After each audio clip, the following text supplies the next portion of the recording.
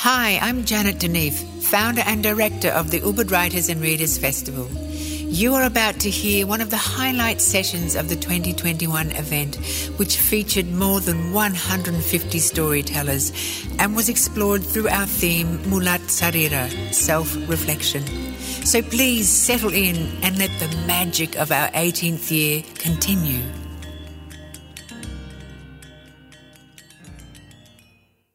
Halo semua, selamat pagi, selamat siang, selamat sore, dan selamat malam untuk semua audiens dari Ubud Writers Festival yang ada di manapun di seluruh dunia. Selamat datang di Festival Ubud Writers and Readers Festival 2021. Nama saya Olin Montero, saya aktivis dan penulis dari Jakarta. Selamat datang di Ubud Writers and Readers Festival 2021. Tahun ini festival hadir kembali dengan tema Mulat Sarira, refleksi diri yang diambil dari filosofi Hindu Bali. Dari tanggal 8 sampai 17 Oktober, kita akan mengeksplorasi refleksi diri, introspeksi budaya, dan hak asasi manusia, menilik siapa diri kita, apa yang menyatukan dan memisahkan kita, dan apa yang mendorong semua tindakan kita. Nah, hari ini kita akan berdiskusi dengan Eva Bande. Eva Bande adalah seorang aktivis lingkungan. Ia telah berjuang sejak 1998. Ia membantu para petani dan aktivis masyarakat dalam mempertahankan tanahnya dalam konflik yang mereka alami di Toili, Sulawesi Tengah. Ia sempat ditangkap pada tahun 2010 karena aktivismenya dan kemudian dibebaskan pada 2014 karena gerasi Presiden Joko Widodo. Nah, hingga saat ini Eva masih aktif mendampingi masyarakat dan fokus pada isu lingkungan dan hak asasi manusia. Oke, selamat pagi Eva, apa kabar? Selamat pagi Kak Olin. Gimana, sehat-sehat aja dengan kondisi pandemi kita sekarang yang masih berlarut-larut ini? Ya, syukur, alhamdulillah masih sehat-sehat semua ya? Sehat dan baik. Keluarga juga semua di sana, di Sulawesi? Iya, semuanya. Oke, kita mulai ya diskusinya ya Eva ya. Nah, mungkin teman-teman penonton ingin kenalan sedikit lah sama Eva ya. Jadi mereka yang tahu Eva nih siapa sih dan kemudian tinggal di mana sih, Sulawesi itu di mana sih gitu. Jadi mungkin bisa diceritakan sedikit gitu kepada pemirsa kita. Eva tuh lahir di mana, terus daerahnya tuh seperti apa sih lingkungan kamu lahir di Toili itu di Sulawesi Tengah ya. Silakan Eva. Ya, halo teman-teman, kawan-kawan semua, rekan-rekan di berbagai tempat dimanapun. Saya Eva Bande. Saya lahir di Kabupaten Banggai, Sulawesi Tengah. Saya dari kecil, mulai dari sekolah sampai jenjang SMA, saya berada di Kabupaten Banggai, dan kemudian saya menempuh S1 saya di Sulawesi Tengah, di Kota Palu, di Universitas Tadulako. Saya seperti halnya anak-anak yang lain, tentunya remaja yang lain, saya biasa saja menjalani keseharian sebagai anak kecil dan remaja di masa SMA, dan saya juga aktif di organisasi sekolah. Saya kira itu. Iya. Nah, mungkin bisa cerita sedikit di daerah Toili itu masyarakatnya hidupnya seperti apa ya Eva? Kita ingin tahu kan si Toili ini sangat menarik sekali ya, dan juga ada beragam isu yang dialami oleh masyarakat di sana begitu. Nah di sana apakah petani atau nelayan atau apa di sana masyarakatnya? Jadi Kabupaten Banggai ini ya satu dari bagian dari Provinsi Sulawesi Tengah yang wilayahnya sebagian besar itu berbasisnya pada pertanian.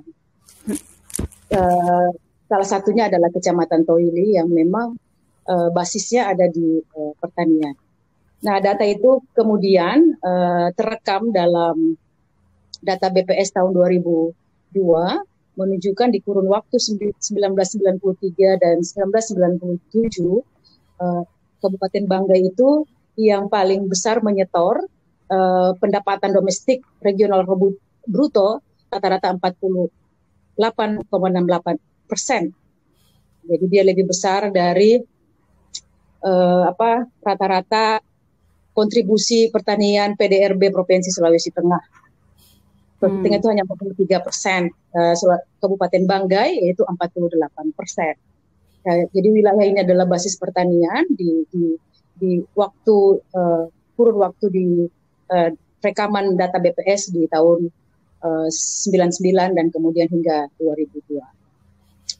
Nah, beranjak ke sini tentu politik regulasi berbeda, kemudian memang memberikan ruang yang sebesar-besarnya kepada industri-industri ekstraktif yang masuk ke wilayah-wilayah yang berbasis pertanian seperti Kecamatan Toili.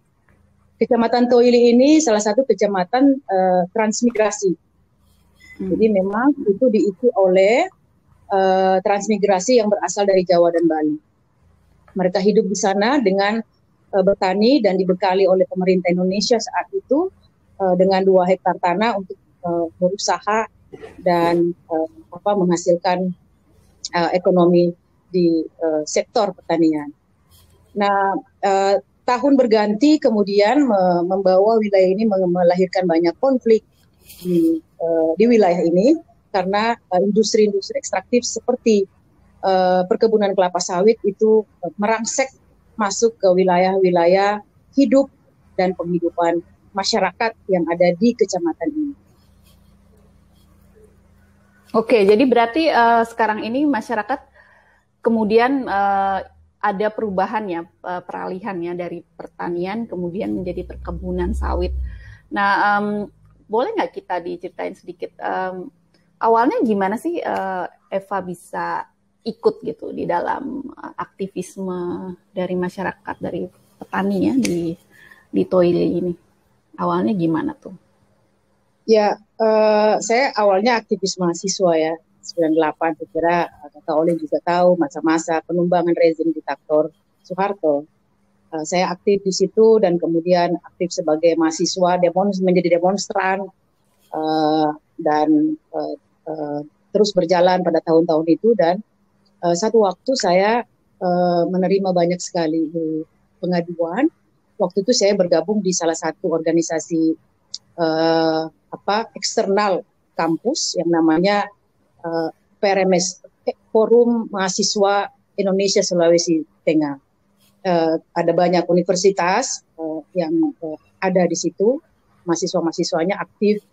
Dan kemudian banyak mendapatkan kemudian pengaduan dari masyarakat tani dari kabupaten di mana tempat saya lahir. Tentu saya terpanggil untuk memberikan pembelaan sebisa yang kami dan kawan-kawan mahasiswa yang lain terlibat secara penuh dari apa yang dirasakan oleh masyarakat yang ada di Kecamatan Toili. Kala itu memang ada beberapa masyarakat itu mengadu ke Wahana Lingkungan Hidup Sulawesi Tengah, Walhi Sulteng, dan saya juga menjadi salah satu jaringan dari Walhi, dan kami kemudian berdiskusi sangat panjang dan banyak organisasi terlibat dan membentuk satu front namanya Front Rakyat Advokasi Sawit Sulawesi Tengah yang terdiri dari berbagai organisasi non pemerintah saat itu. Itu di tahun 2009. Kemudian kami membagi peran, siapa melakukan apa, siapa melakukan investigasi terhadap kasusnya, siapa mengumpulkan datanya, siapa yang akan mengorganisir. Dan saya kemudian mendapatkan mandat dari teman-teman untuk menggerakkan yang namanya Front Rakyat Advokasi Sawit Sulawesi Tengah atau disebut PRAS Sulteng. Saya mengkoordinir proses ini dan lebih banyak menghabiskan waktu-waktu saya di Kecamatan Toili ini dengan beberapa kawan. Oke. Nah, Jadi ketika awalnya itu masuk di Sulawesi Tengah, kira-kira tahun berapa ya sawit itu mulai masuk di sana, di Toili itu awalnya? Beragam-ragam ya tahunnya ya, beragam-ragam ya. Jadi ini salah satu, kalau kita menyoroti khusus yang di Kecamatan Toili itu, ada 2 konsesi di situ. Pertama yang namanya hutan tanaman industri atau HTI, yang dikomandani oleh satu perusahaan yang namanya PT Berkat Hutan Pusaka. Perusahaan ini adalah 2 badan usaha, yaitu Perhutani 1 dan kemudian PT Kurnia Luk Sejati yang bergabung membentuk namanya PT Berkat Hutan Pusaka yang bergerak di sektor hutan tanaman industri. Itu mendapatkan izin dari Menteri LHK tahun 1991 dan kemudian beroperasi pada tahun 1995. Dalam prakteknya kemudian areal ini tidak digunakan sebagaimana mestinya sesuai ketentuan perundang-undangan tentang bagaimana membangun satu yang namanya hutan tanaman industri. Itu tidak dilaksanakan sebagaimana mestinya. Yang terjadi adalah alih fungsi area ini menjadi kawasan sawit. Sementara ini kan 2 hal yang berbeda, hutan tanaman industri dan sawit. Sawit itu berada dalam ruang lingkup dari perkebunan, jadi berbeda. Jadi ini yang kami sebut dengan alih fungsi kawasan hutan tanaman, area yang mendapatkan lisensi hutan tanaman industri berubah menjadi perkebunan kelapa sawit. Alih fungsi ini tentu tidak sebiasa-biasa saja, tapi justru kemudian merusak banyak bantaran sungai yang mengganggu proses area pertanian masyarakat. Dari penggusuran yang besar-besar dan merusak bantaran sungai itu kemudian mendapatkan protes yang keras dari masyarakat di Kecamatan Toili. Itu satu konsesi. Yang konsesi kedua adalah perkebunan kelapa sawit yang memang dari semenjak 96 itu, kemudian ada yang 2000, ada yang 2011. Jadi memang beragam masuk di wilayah-wilayah di Kabupaten Banggai. Di Kabupaten Banggai ini kurang lebih ada 4 perkebunan kelapa sawit yang kalau kita dengan luasan konsesinya itu ada 51.698,53 hektar. Itu di sektor perkebunan sawit, belum di sektor tambang yang menguasai 194.757 sekian hektar.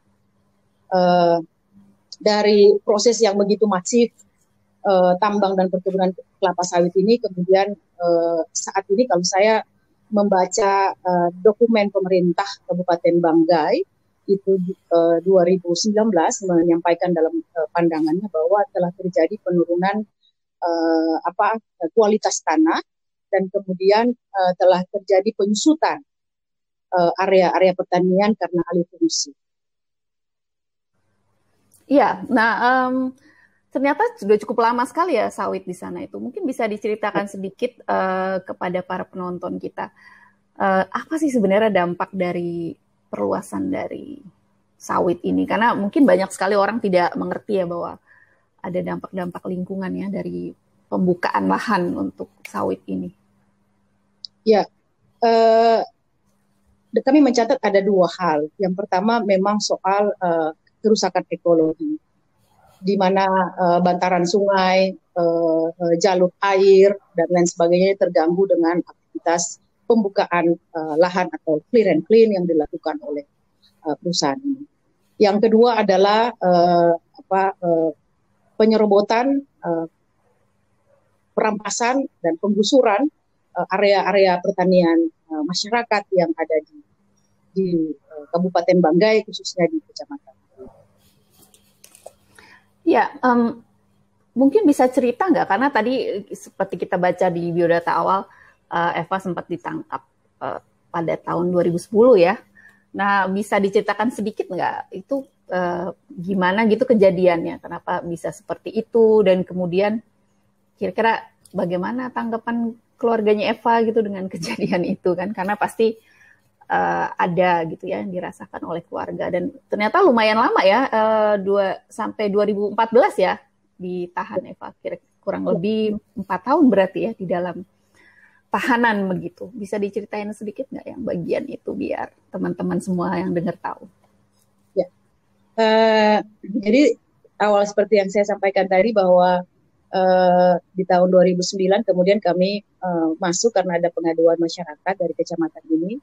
Walhi dan jaringannya kemudian berdiskusi dan membentuk satu front yang saya sebutkan tadi namanya PRAS.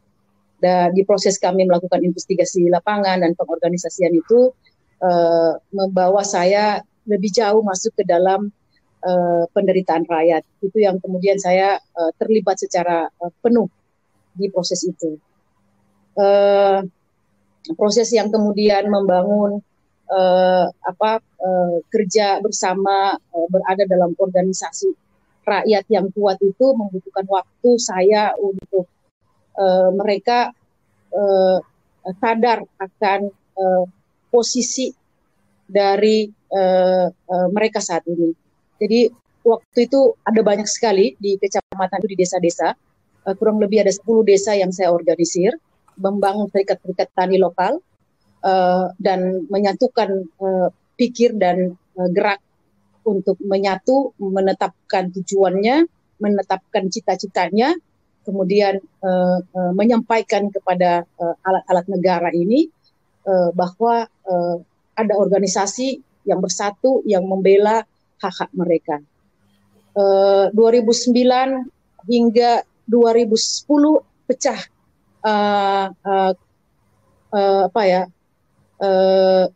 eskalasinya meninggi gitu.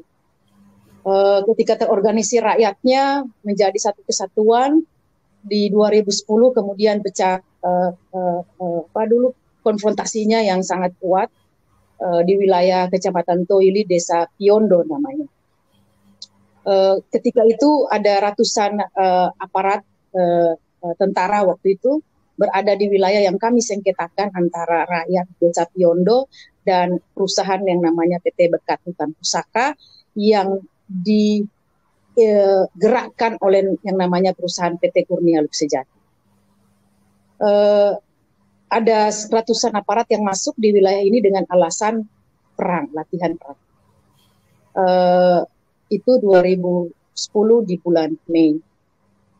Karena ada situasi itu, eskalasinya meninggi, konfrontasinya terjadi, aksi besarnya terjadi, kemudian situasi lapangannya tidak bisa, saya di lapangan kala itu saya tidak bisa mengendalikan lagi keadaan itu, sehingga terjadi pembakaran alat-alat berat, perusahaan, camp, perusahaan dan lain sebagainya, yang kemudian membawa saya dan 23 kawan-kawan petani, jadi total kami 24 orang, yang ditetapkan sebagai tersangka. Oke, ya jadi kemudian kondisinya seperti apa? Apakah kira-kira ketika itu berdampak kepada keluarga Eva atau bagaimana dengan kondisi di dalam penjara ini? Ya, tidak hanya saya yang mengalami situasi yang berat ya. Ada 23 petani yang juga meninggalkan keluarganya, anak-anak, orang tua ya, yang sama-sama berat gitu. Di situasi yang berat itu tentu saya tidak boleh terlihat di depan bahwa saya mengalami kelemahan. Saya harus menunjukkan itu, walaupun itu saya menyimpannya dan saya kembali ke sel dan saya baru bisa mengeluarkan air mata. Nah, situasi itu memang membuat harus saya seperti itu keadaan. Karena bagi saya adalah prinsipnya jika telah ditetapkan cita-cita, tujuan itu saya menjalankannya dengan sepenuh hati, sepenuh jiwa untuk berada dalam komitmen yang telah dibangun bersama.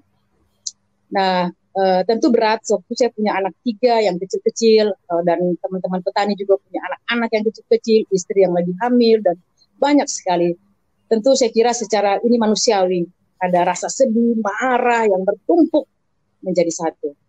Itu di sisi kami, diri kami masing-masing.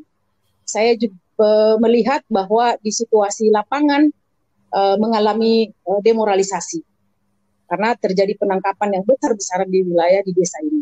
Di malam hari orang ditangkap, ditarik, diseret, gitu, dan lain sebagainya yang kalau saya mengingatnya rasanya sedih banget ya sebenarnya. Saya sampai kali ini saya tentu karena saya sangat terlibat di proses itu, berat rasanya mengingat kejadian peristiwa yang memilukan, tragis bagi yang namanya hak asasi manusia itu. Ya, terus bagaimana kira-kira Eva bisa kuat gitu dan kemudian memberikan ya bisa dibilang harus memberikan contoh tadi ya kepada yang lain bahwa kamu tetap semangat, tetap berjuang gitu. Jadi sebenarnya apa sih strategi Eva gitu untuk bertahan dan bisa tetap kuat dalam perjuangan yang berat itu?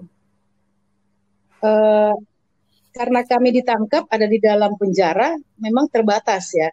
Terbatas bercakap di luar, terbatas berhubungan dengan kawan-kawan di luar. Hanya waktu-waktu di mana ada besukan baru kami bisa memanfaatkan waktu seluas-luasnya untuk bercengkrama, saling mendukung satu sama lain.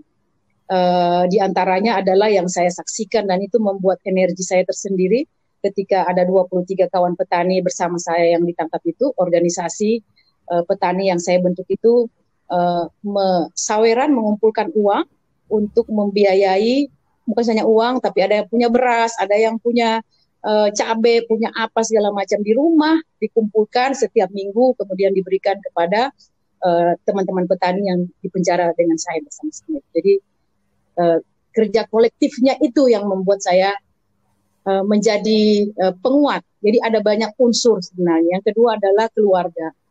Orang tua saya memang betul, bapak saya adalah pensiunan polisi. Walaupun pensiunan polisi, tapi orangnya sangat luas gitu dan menerima anaknya dengan luas hati tentu dengan pilihan anaknya ini. Sementara dia adalah pensiunan polisi, tentu pasti masih ada nilai-nilai yang dianutnya. Tapi saya tentu sangat bersyukur memiliki orang tua demikian yang memberikan support kepada saya. Kala itu dia ada kalimat hingga saat ini saya tidak lupakan hingga saat ini. Dia bilang begini kepada saya. Jadi dia membesuk saya di dalam penjara. Dia bilang, "Nak, saya orang tuamu dan 7 turunan saya tidak akan malu kamu di penjara karena kamu membela orang banyak, bukan makan uang rakyat." Itu unsur-unsur yang memberi energi besar bagi saya untuk berketetapan hati, terus menguasai perasaan. Ini di dalam penjara ini penting sekali mengatur jiwa kita yang lagi marah, yang lagi sedih dan lain sebagainya. Sementara ada kawan petani saya 23 orang di dalam bersama saya, meninggalkan juga keluarganya dan seterusnya. Jadi saya harus memanage yang urusan diri ini, saya manage, saya simpan dia untuk bagaimana lebih mengedepankan mengurus mereka yang banyak ini. Jadi saya cukup bagi saya petuah dari ayah saya cukup bagi saya. Kemudian melihat juga mereka bekerja, teman-teman petani yang dengan begitu semangat berkumpul seadanya, yang punya beras, punya apa, dan setiap minggu diberikan kepada teman-teman petani. Kemudian anak-anak saya tentunya yang memang sedari awal saya sudah mendidik mereka. Jadi dari hamil mereka sampai yang masih kecil-kecil itu saya bawa kalau demonstrasi gitu. Jadi mereka sudah terlatih bahwa ibunya memang memilih jalan ini, ada konsekuensinya yang berat, sehingga mereka dengan sendirinya tanpa saya harus menggerui, mereka mengerti bahwa ini pilihan yang mereka melihatnya dengan sangat baik. Ya, berarti ada dukungan yang sangat kuat sekali dari keluarga dan kemudian juga kerja-kerja kolektif itu ya di masyarakat itu yang kemudian bisa saling membantu. Tentu dari 23 orang yang ditangkap itu juga keluarganya yang di rumah menunggu tentu perlu dibantu juga ya. Jadi ada apa namanya, ada suatu solidaritas dan kerja kolektif yang sangat kuat ya untuk membantu. Nah kemudian boleh cerita setelah keluar dari penjara, kemudian apa yang Eva lakukan? Apa terus melanjutkan atau ada kegiatan lain setelahnya itu? Ya, sebenarnya saya itu ditangkap di 2010 bulan Mei, sampai di bulan Oktober saya harus keluar. Kenapa saya harus keluar? Karena masa tahanan saya habis, putusan di Pengadilan Negeri Kabupaten Banggai itu belum selesai. Sehingga saya harus keluar demi hukum, tetapi proses persidangannya harus saya lalui sampai ingkrah. Nah, di masa saya keluar menunggu proses persidangan karena saya masih banding atas putusan Pengadilan Negeri Kabupaten Banggai yang memutuskan saya 4 tahun namanya, naik dari tuntutan jaksa 3 tahun 6 bulan.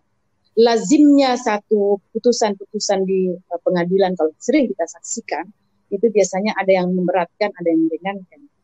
Pada saya tidak ada yang meringankan, semuanya memberatkan.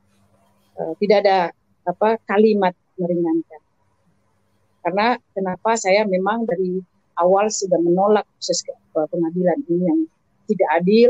Saya banyak melakukan aksi mogok makan di dalam lapas, sehingga banyak memang persidangan tertunda. Sehingga di bulan Oktober itu saya harus keluar dari hukum. Tentu kaget ya kami, 3 tahun 6 bulan tuntutan jaksa penuntut umum jadi naik 4 tahun. Itu seperti kasus korupsi barangkali ya, naik gitu ya. Ya, itu luar biasa dengan pasal 160. Berarti ini pasal pencemaran nama baik ya atau pasal apa? 160 penghasutan. Penghasutan. Oke. Iya. Ya, itu pasal yang memang warisan Belanda lama. gitu. Ya, Orde lama, Orde baru lagi. Itu 160 pernah dikenakan pada aktivis Muchtar Pakpahan almarhum. Oh iya. Beliau juga pernah. 160. Ya. Jadi ini bahaya juga sebenarnya buat kita semua karena 160 itu masih ada dalam undang-undang hukum pidana.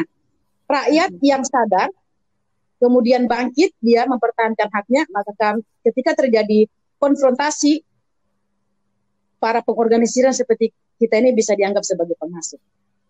Itu juga bahaya buat kita semua saya kira, para aktivis dimanapun, aktivis lingkungan, aktivis hak asasi manusia dan lain sebagainya. Saya kira karena 160 itu masih ada dalam kitab undang-undang hukum pidana kita. Ya, perlu dikritisi di revisi rancangan KUHP itu ya, yang baru sedang diolah sekarang. Ya, betul. Betul. Betul. Ya, jadi kemudian setelah itu 2010 saya keluar dan kemudian saya melalui proses pengadilan bertahap, baik pengadilan tinggi saya banding atas putusan Pengadilan Negeri Banggai, Pengadilan Tinggi menguatkan putusan, kemudian saya kasasi ke Mahkamah Agung. Di putusan kasasi itu ada sedikit ruang ya, karena walaupun itu menguatkan, tetapi ada dissenting opini terhadap putusan Mahkamah Agung, di mana salah satu hakim agungnya menyatakan bahwa saya tidak bersalah. Karena hanya 3 hakim agungnya ketika bermusyawarah tentu kalah secara suara. Tapi saya bersyukur ada dissenting yang dimasukkan dalam putusan kasasi.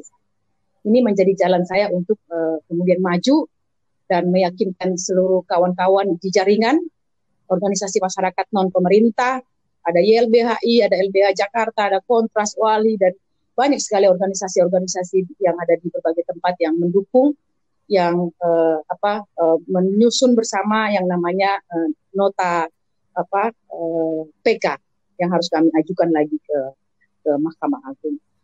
Pada saat proses itu belum terjadi karena putusan kasasi Mahkamah Agung telah keluar. 2014 saya ditangkap di Jogja kala itu. Bulan saya kalau tidak salah saya bulan Mei ya 2014 saya ditangkap di Jogja lagi untuk menjalani putusan Pengadilan Negeri Banggai. Dan di masa-masa itu banyak sekali kawan-kawan organisasi di berbagai tempat yang di Kendari, di Makassar, dimanapun.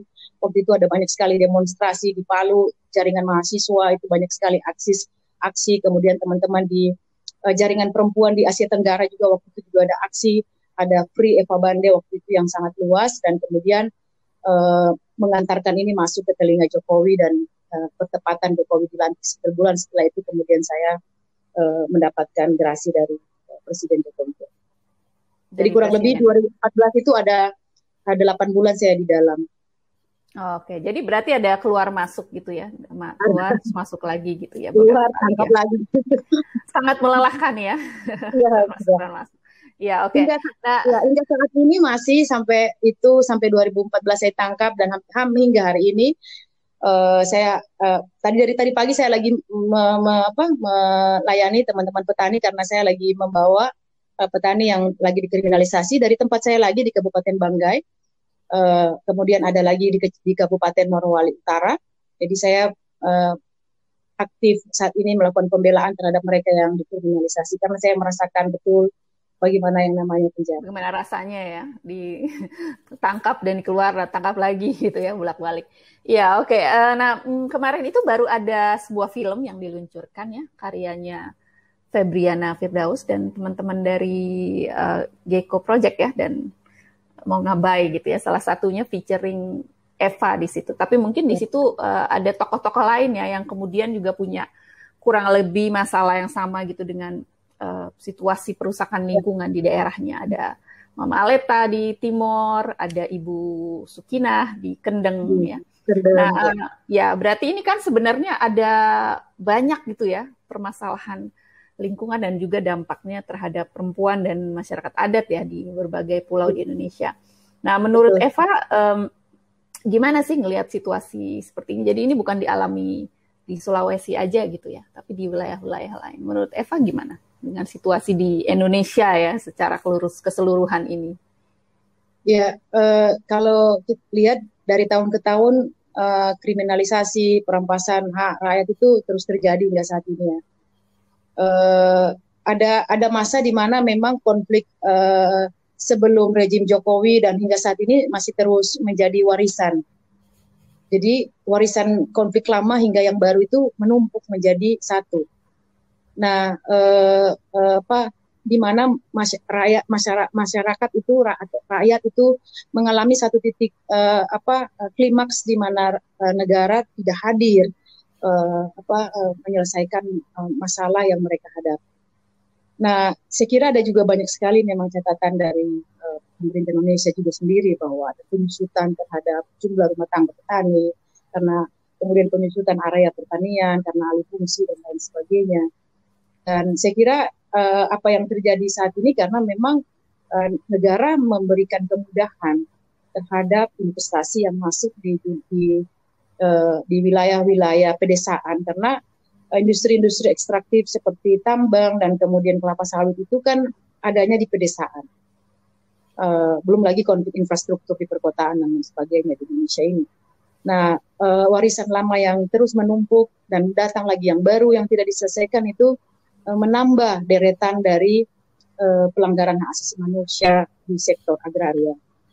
Belum lagi kerusakan lingkungan, yang mana kita tidak bisa lagi melihat alam ini cuacanya tetap ya, tiba di mana hujan yang sangat deras seperti kali di Sulawesi Tengah ini terus menerus hujan yang lebat dan kemudian banjir di mana-mana karena memang kualitas lingkungan kita mengalami penurunan yang cukup drastis gitu.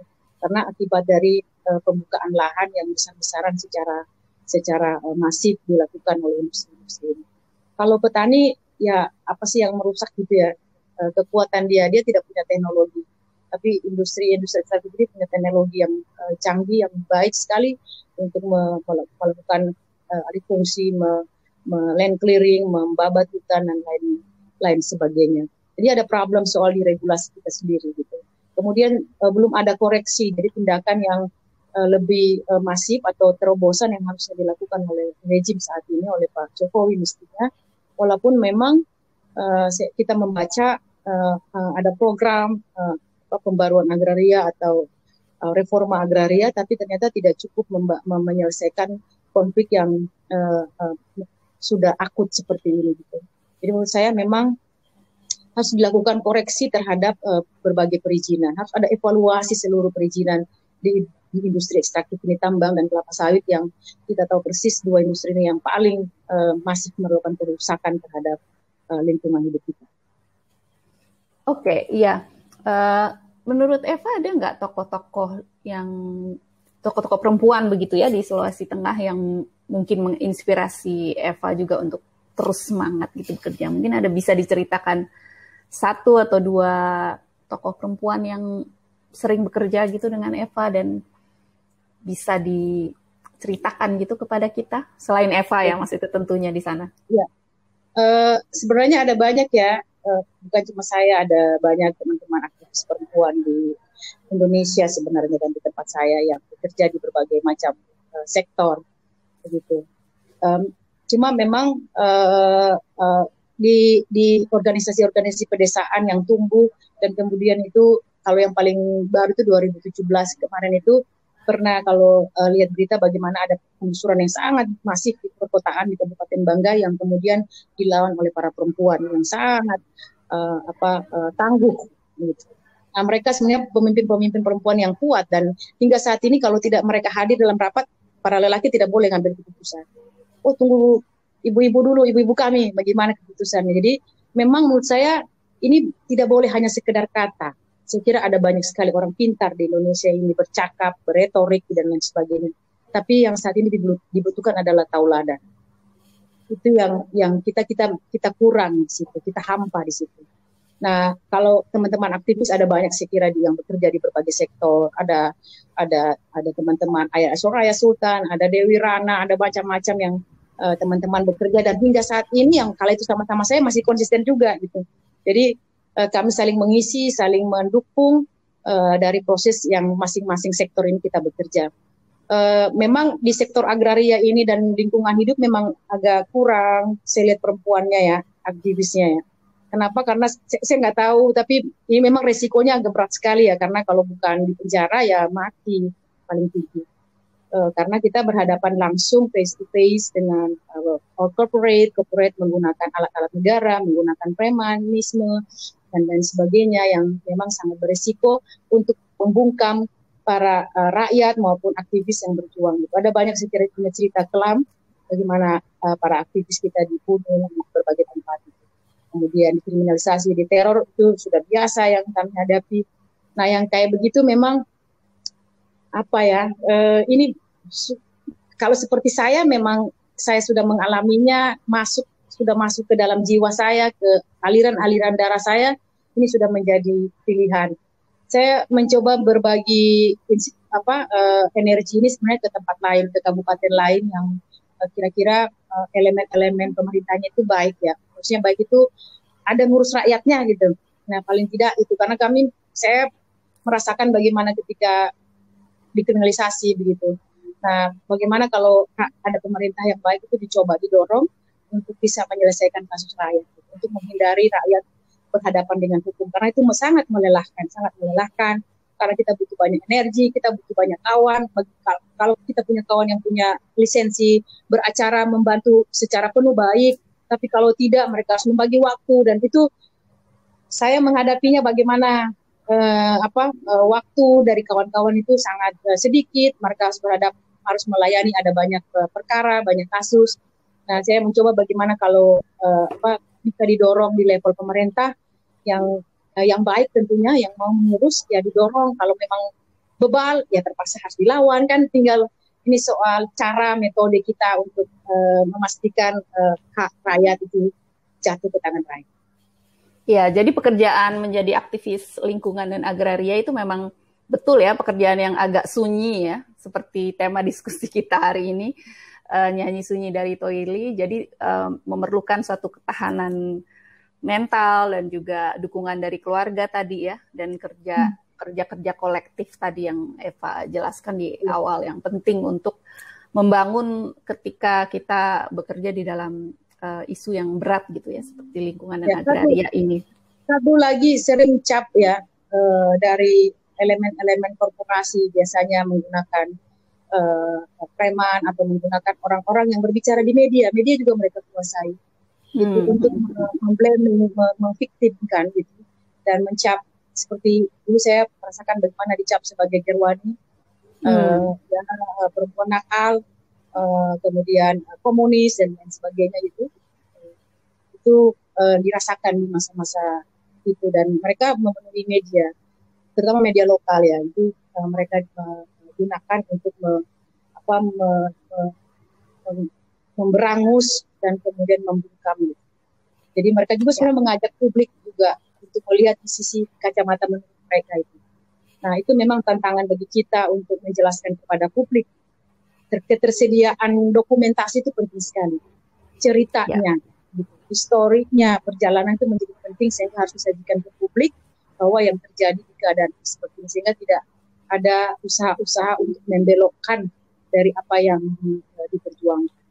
Dari perjuangan sebenarnya ya dibelokkan ke hal-hal lain gitu. Dan memang banyak sekali sepertinya selain Eva aktivis-aktivis perempuan yang distigma dan kemudian diteror ya untuk melemahkan gitu pekerjaannya supaya mereka mundur dan berhenti.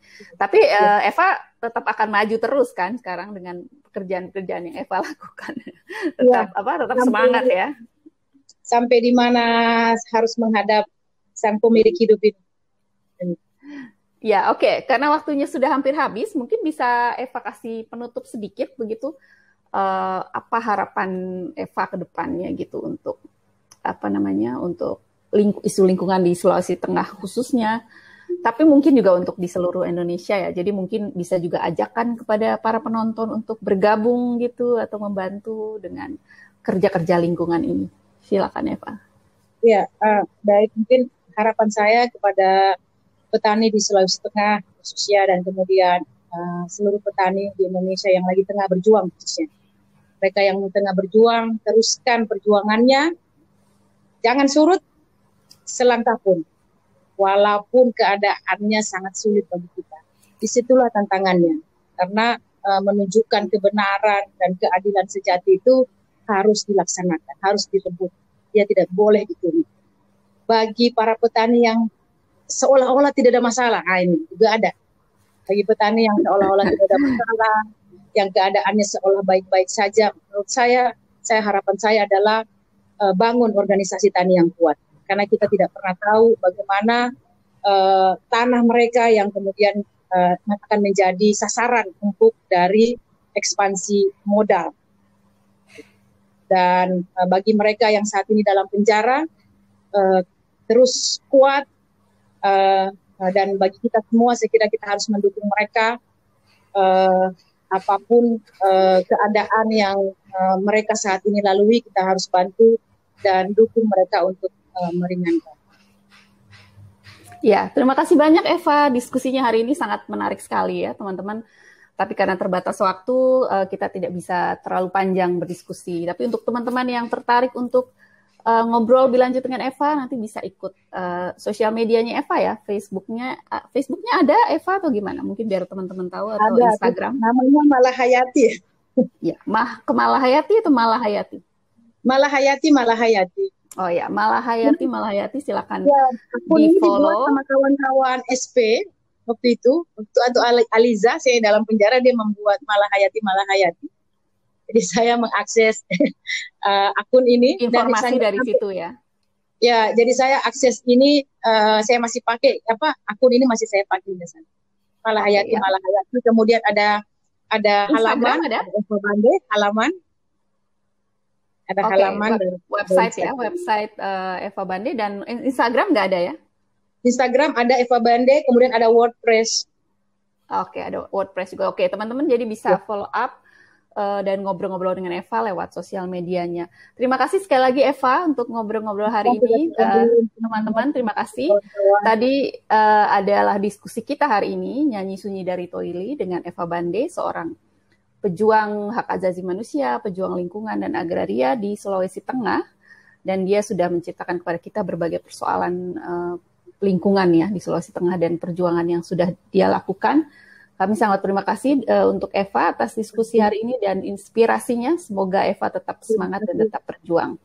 Nah, terima kasih atas dukungan melalui patron program Yayasan Mudra Swari Saraswati dan kepada para partner festival yang membuat Ubud Writers dan Readers Festival dapat terlaksana pada hari ini. Silakan melihat ke website untuk melihat program-program lain. Terima kasih dan selamat siang, selamat sore, selamat malam untuk semuanya. Terima kasih.